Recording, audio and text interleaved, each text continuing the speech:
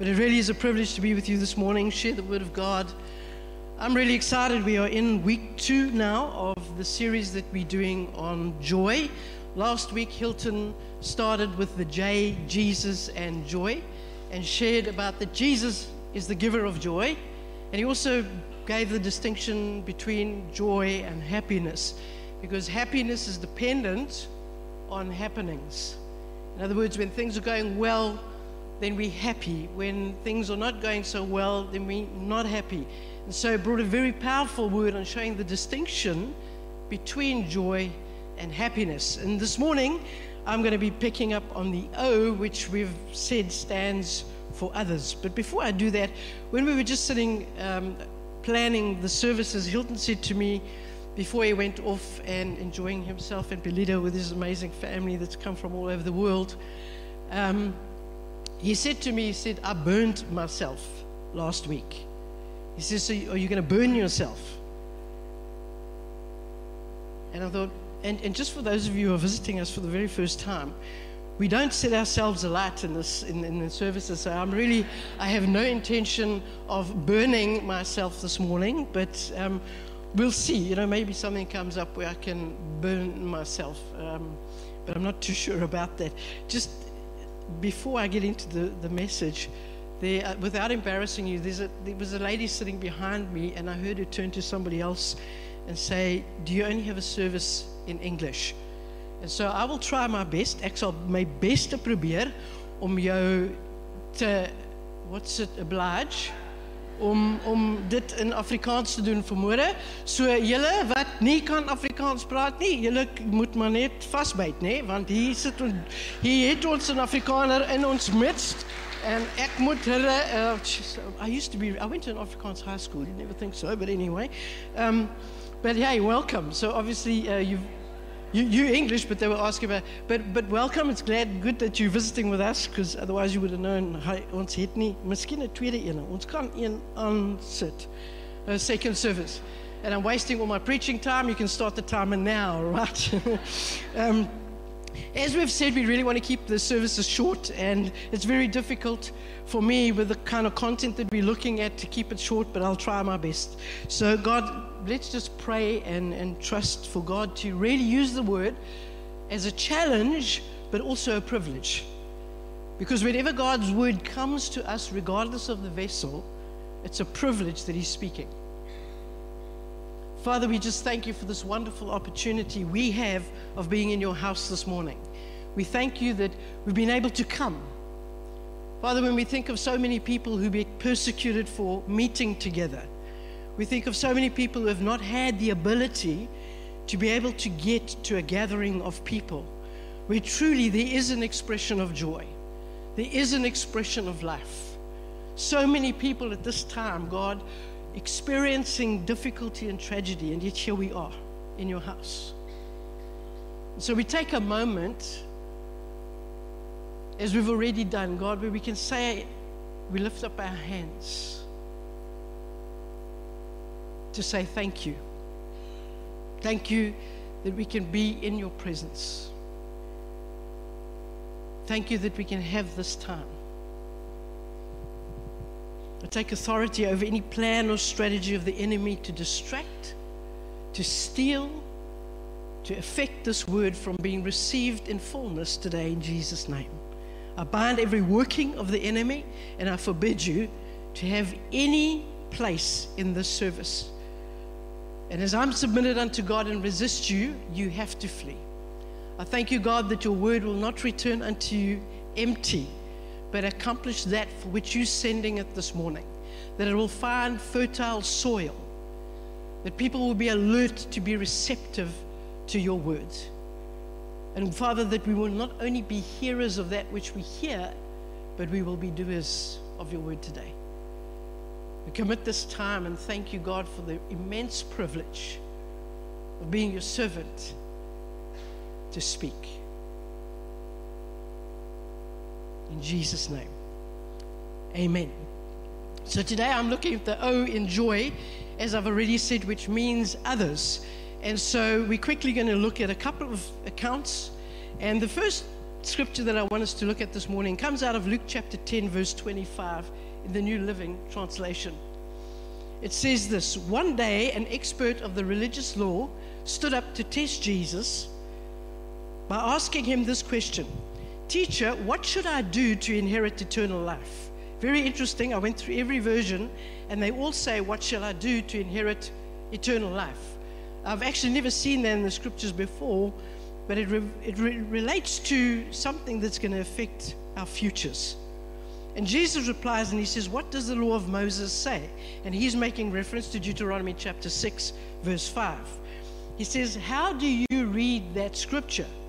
And the man answers and he says, "You must love the Lord your God with all your heart, all your soul, all your strength, and with all your mind." And then he goes on and he says, "And to love your neighbor as yourself." And Jesus says, "Right, do this and you will live." So often we focus on the love the Lord your God with all your heart, all your mind, soul, strength. We also do love your neighbor as yourself, but we do not realize that it has eternal value when we do not only love God with all our heart, soul, mind, and strength, but when we love our neighbor in the same way. And clearly it's a command of God that's saying to us there's something that can produce life. So we're going to look at two accounts in the Word of God today, and we're going to look at the outcomes of those two accounts. And we're going to measure our lives in the light of those two accounts. The first one being in Genesis chapter 4, and we're reading from verse 1. Adam made love to his wife. For those who close your ears. Actually, when I was preparing, I thought, I wonder if I should just leave that out. Anyway, she became pregnant. It's something we do, right? Well, not always. Gave birth to Cain. She said, with the help of the Lord, "I have brought forth a man." And later she gave birth to his brother Abel. Now Abel kept flocks and Cain worked the soil. In the course of time, Cain brought some of his fruits of the soil as an offering to the Lord. And Abel also brought an offering, fat portions from some of the firstborn of his flock. The Lord looked with favor on Abel and his offering, but on Cain and his offering he did not look with favor. So Cain was very angry and downcast. Then the Lord said to Cain, "Why are you angry? Why is your face downcast? If you do what is right, will you not be accepted? But if you do not do what is right, let's go." I'm already reading the next verse. Anyway, it doesn't matter. If you do not do what is right, sin is crouching at your door, and it desires to have you, but you must rule over it. Remember there, God's saying, if you do what is right. But anyway, so Cain says to his brother Abel, "Let's go out to the field." And while they were in the field, Cain attacked his brother Abel and killed him. Then the Lord said to Cain, "Where is your brother Abel?" And he turns to God and he says, "I don't know. Am I my brother's keeper?" And the Lord says to him, "What have you done? Listen, your brother's blood cries out to me from the ground. Now you are under a curse and driven from the ground, which opened up its mouth to receive your brother's blood from your hand."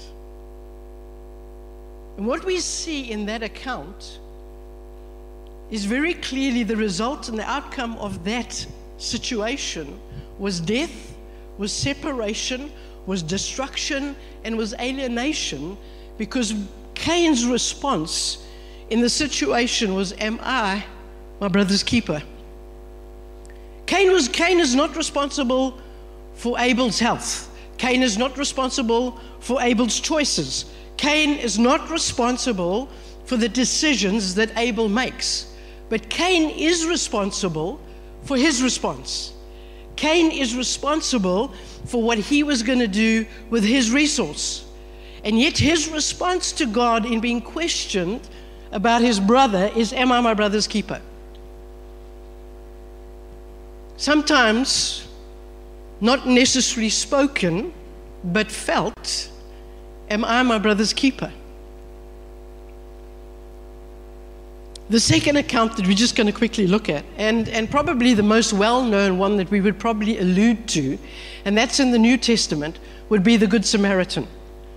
Because the Good Samaritan is often an account in the Word of God that we use to be able to tell a story about how somebody should be really good. And it's true, it's a classic of how we need to respond to our neighbor, how we need to be responding to our brother. But in this situation, and just by way of information, in the account of the Good Samaritan, the verses that precede the account of the Good Samaritan is where God says, love your neighbor as yourself, love the Lord your God, all your heart, all your soul, all your mind. And then he goes on to give the account of the Good Samaritan. And so there's an expectation of us responding and behaving in a particular way in which we respond to one another, bringing joy to others, a mandate from heaven. But I want us to look at this account just very quickly. In Mark chapter 2, and we're reading from verse 1. It says, when Jesus returns to Capernaum, several days later, the news spread quickly that he was back home. Soon, the house where he was staying was so packed with visitors that there was no room even outside the door.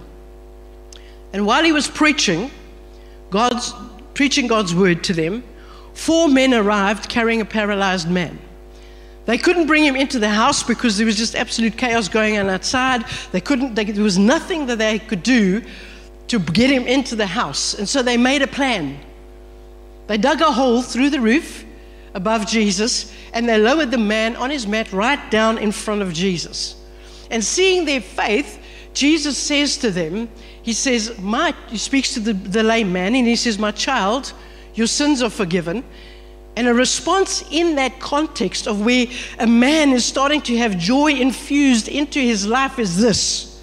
But some of the teachers of religious law who were sitting there thought to themselves, what is he saying? This is blasphemy, and only God can forgive sins. Jesus knew immediately what they were going to do and what they were thinking, and so he asks them this question. Why do you question this in your hearts? Is it easier to say to the paralyzed man, your sins are forgiven, stand up, take your mat and walk? So I will prove to you that the Son of Man has the authority on earth to forgive sins. And then Jesus turns to the paralyzed man and he says to him, stand up, take your mat and go home. And the man jumped up. He grabbed his mat and walked through and stunned the onlookers. They were all amazed and praised God, exclaiming, we've never seen anything like this before. And so we see 2 responses, even in a situation of where somebody's life is absolutely going to change. They're going to experience great joy because he jumped up. The man was absolutely stunned. The people were stunned. He jumps up and he leaves the room. But the thing about this, and I want to peg this verse. I've already gone past the verse I wanted to peg, so I'll come back to that one. But I want to just show you this. There was something about these men. They dug a hole. Sorry, Nance, I've skipped an image there, so I'm on the second one now. This is the account. They couldn't, no, the image. Sorry, Nance. This struck me when reading this account. They dug a hole in the roof. There was something about these 4 people. Some of the accounts say there were 4 friends. Other accounts just say there were 4 men. But there was something about these 4 men that were absolutely determined and intentional about bringing joy into another person's life by doing everything they possibly could to get him to the feet of Jesus. They dug a hole in the roof. Can you just picture it for a minute? It wasn't like, well, let's just move a tile, and they didn't have a workforce of 50 tiling. Let's just move this tile, and let's just take this plank away, and let's do something. They dug a hole in the roof, determined intentionality to bring joy to their friend, to bring joy into another person's life. I think pretty much contrary to the other one, image 1, sorry, Nance, where Cain's response, when God speaks to him, he says, "Am I my brother's keeper?" And so, in the world in which we live today, we're living in a pandemic of me, myself, I. We're living in a pandemic of how do I benefit? How much is this going to cost me? And yet the mandate from heaven is love your neighbor as yourself. We can love God, and many times it's very easy to love God because we can't see Him. And yet He takes that command a step further by saying, love your neighbor as yourself. Bring joy into the life of others and those around you. Bring joy to your spouse. And the antidote for this, what is the antidote?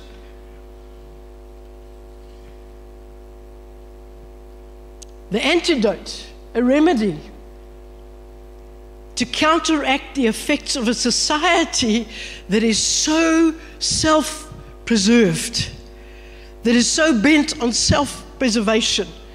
Me, myself, I. The antidote to that is making a determination to bring joy into the lives of others. God sent Jesus, the Messiah, into this distressed, discontented, dysfunctional, broken, bent, disillusioned, disorientated society. Jesus came. God saw that humanity needed an infusion of joy, not happiness, but joy. The power to be able to bring transformation, to mend that which is broken, to restore, to bring health, to bring life. And so that mandate from heaven rests upon our shoulders as those who have taken Christmas and allowed it to impact our lives. Jesus came to reverse the pandemic. The story of Cain and Abel, am I my brother's keeper? He came to reverse the pandemic. You see, we are our brother's keeper. The Word of God says, by this men shall know that you are my disciples. Know that you are my disciples is your love for one another. In 1 Corinthians 13, the chapter on love is very clear. And it goes on, and I'm just going to, love is patient, it's kind, it's long-suffering, it does not return evil for evil, but repays evil with good. It does not do the opposite when we've been wronged. And by this shall men know that we have love for one another. By this shall we bring joy. By this we shall change the world. You know what struck me when I was preparing was this. God knew at Christmas that Calvary was coming. God knew at Christmas Calvary was coming. And yet, He still sent His Son. He still wanted to bring the joy to the world. God didn't whisper joy. Heaven shouted when Jesus was born. Even though He knew Calvary was coming, even though He knew that His Son would have to die on a cross, He was so determined to see that joy would be infused into a disorientated, broken, distressed, dysfunctional humanity by taking that which we're so used to doing, me, myself, I, turning it around. Because the Bible says in Hebrews chapter 12, Hilton alluded to it last week, but because of the joy set before Him, Jesus went to the cross. And so at Christmas, God knew that Calvary was coming. And as disciples of Jesus, We have that mandate, the privilege, the joy. If we can see what a privilege it is, there is nothing more fulfilling than bringing joy to another person's life. I don't know, am I the only one that kind of can relate to that? When you're able to be around another person and see just simply by an act of something, not something you necessarily just say. Saying often doesn't cost us very much. I'm not saying that it doesn't. But when we do, we see the transformation. And so it's not necessarily how well we say it, but it's how well we do it. And so in order to bring about transformation in an environment, in a community, and I got to ask the question this morning, are you your brother's keeper? In your home? Are you your spouse's keeper? Are you your sibling's keeper? Are you your friend's keeper? Are you your acquaintance's keeper? Are you a stranger's keeper? And it will be evidenced by the fact that we dig a hole through the roof to bring joy. If we have to create immense chaos, if we have to stand and come against everything else that's going on around us in order to bring someone to his feet, to bring life where there is death. So we have to ask ourselves that question today. Bringing joy to others means that I am my brother's keeper.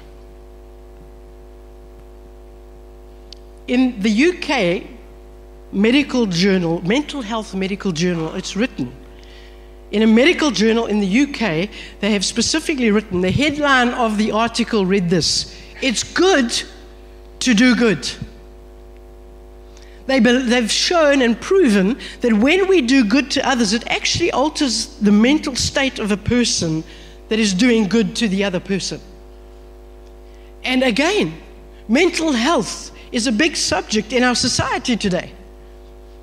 Everything points and revolves to mental health and how we're thinking. And the question that we can ask ourselves is, am I bringing joy into another person's life so that joy may be released into mine? And if it's medically documented that when we do good to others, it's good for us, then that is the antidote to a society that lives with a pandemic of, am I my brother's keeper? We need to.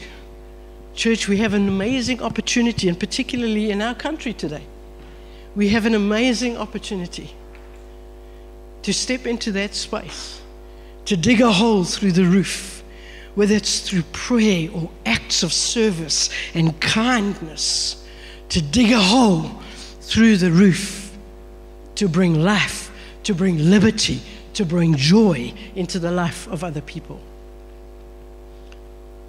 There are 59 one another's in the New Testament. I think God's trying to say something, don't you? When God says something once, we go, cool, that's done it.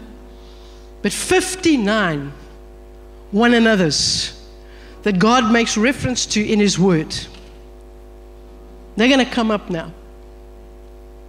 They are.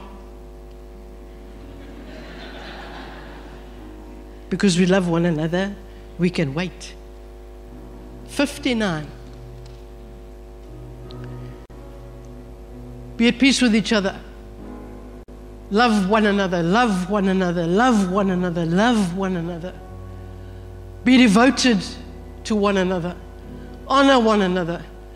Live in harmony with one another. Instruct one another. Greet one another with a holy kiss.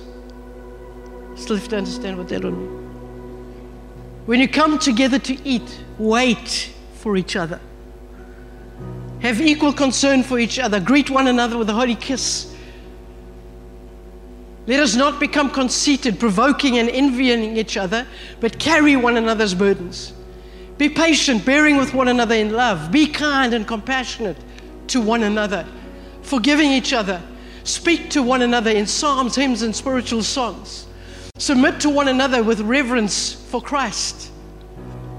Make your love increase and overflow for each other. Encourage one another daily.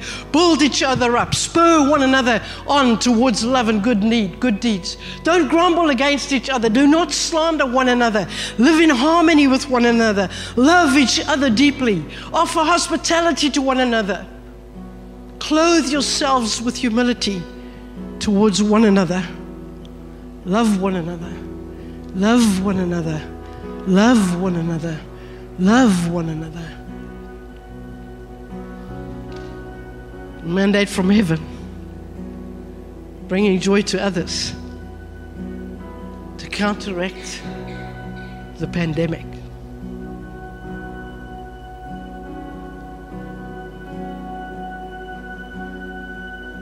We ask ourselves two questions today. Nancy, can you just put up? Am I my brother's keeper? Or am I going to dig a hole through the roof? I'm going to ask that question that Cain asked of God when he was asked concerning the welfare of his brother. Am I my brother's keeper? Or am I going to dig a hole through that roof?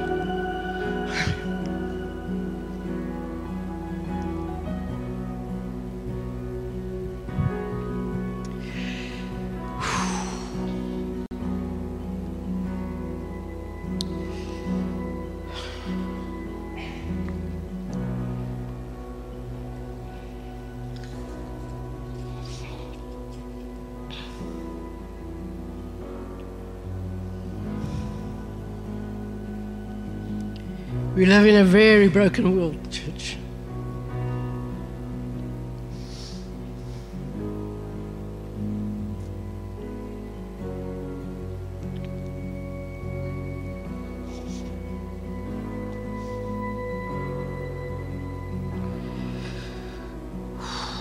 I am my brother's keeper. You may have come into this place today, and your life is anything but joyful. I'm not talking about happiness, I'm talking about joy. It's something that Hilton said last week, is that joy is given by Jesus. You might have come in here today and you just go, I don't even know how I'm going to get it, find it, apprehend it, but what I do know is that I need it. And no human being can satisfy that longing first. It's first found in Jesus. So I just want to give you the opportunity, if you've never met Him who was born on Christmas Day, who will release life and not be disinterested and not be unconcerned, but wants to give you eternal life. I want to give you this opportunity just to respond and say, Adele, I know I need it. And so if that's you, if you just won't mind just showing me where you are, just by indication of putting up your hand, say, Adele, I need you to just pray for me.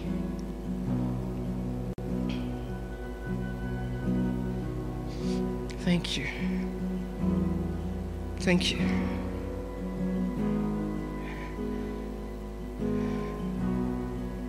We're going to pray for you in a moment.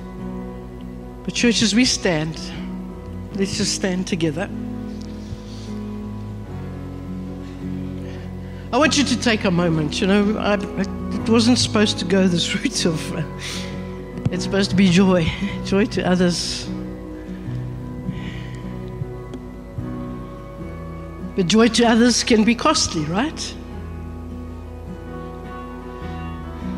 Cost God Calvary.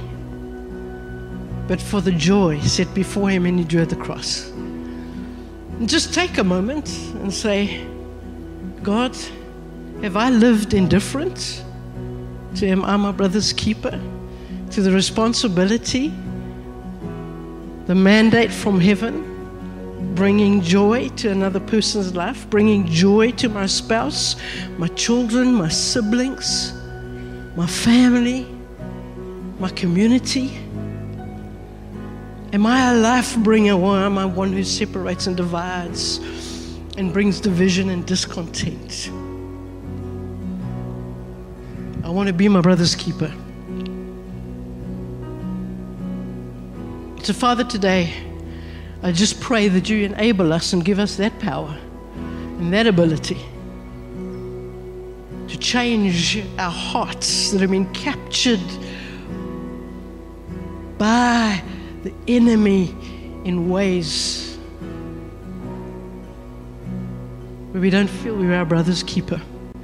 I pray today, God, that you birth something in our hearts, that as Christmas you brought your Son, that, Father, you will bring something that would change the way we live.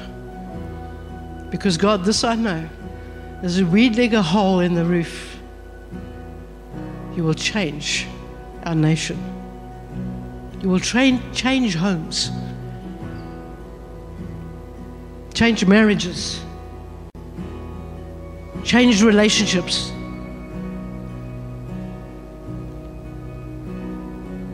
So I just pray, Lord God, that this would be a time where we become aware that we are our brother's keeper.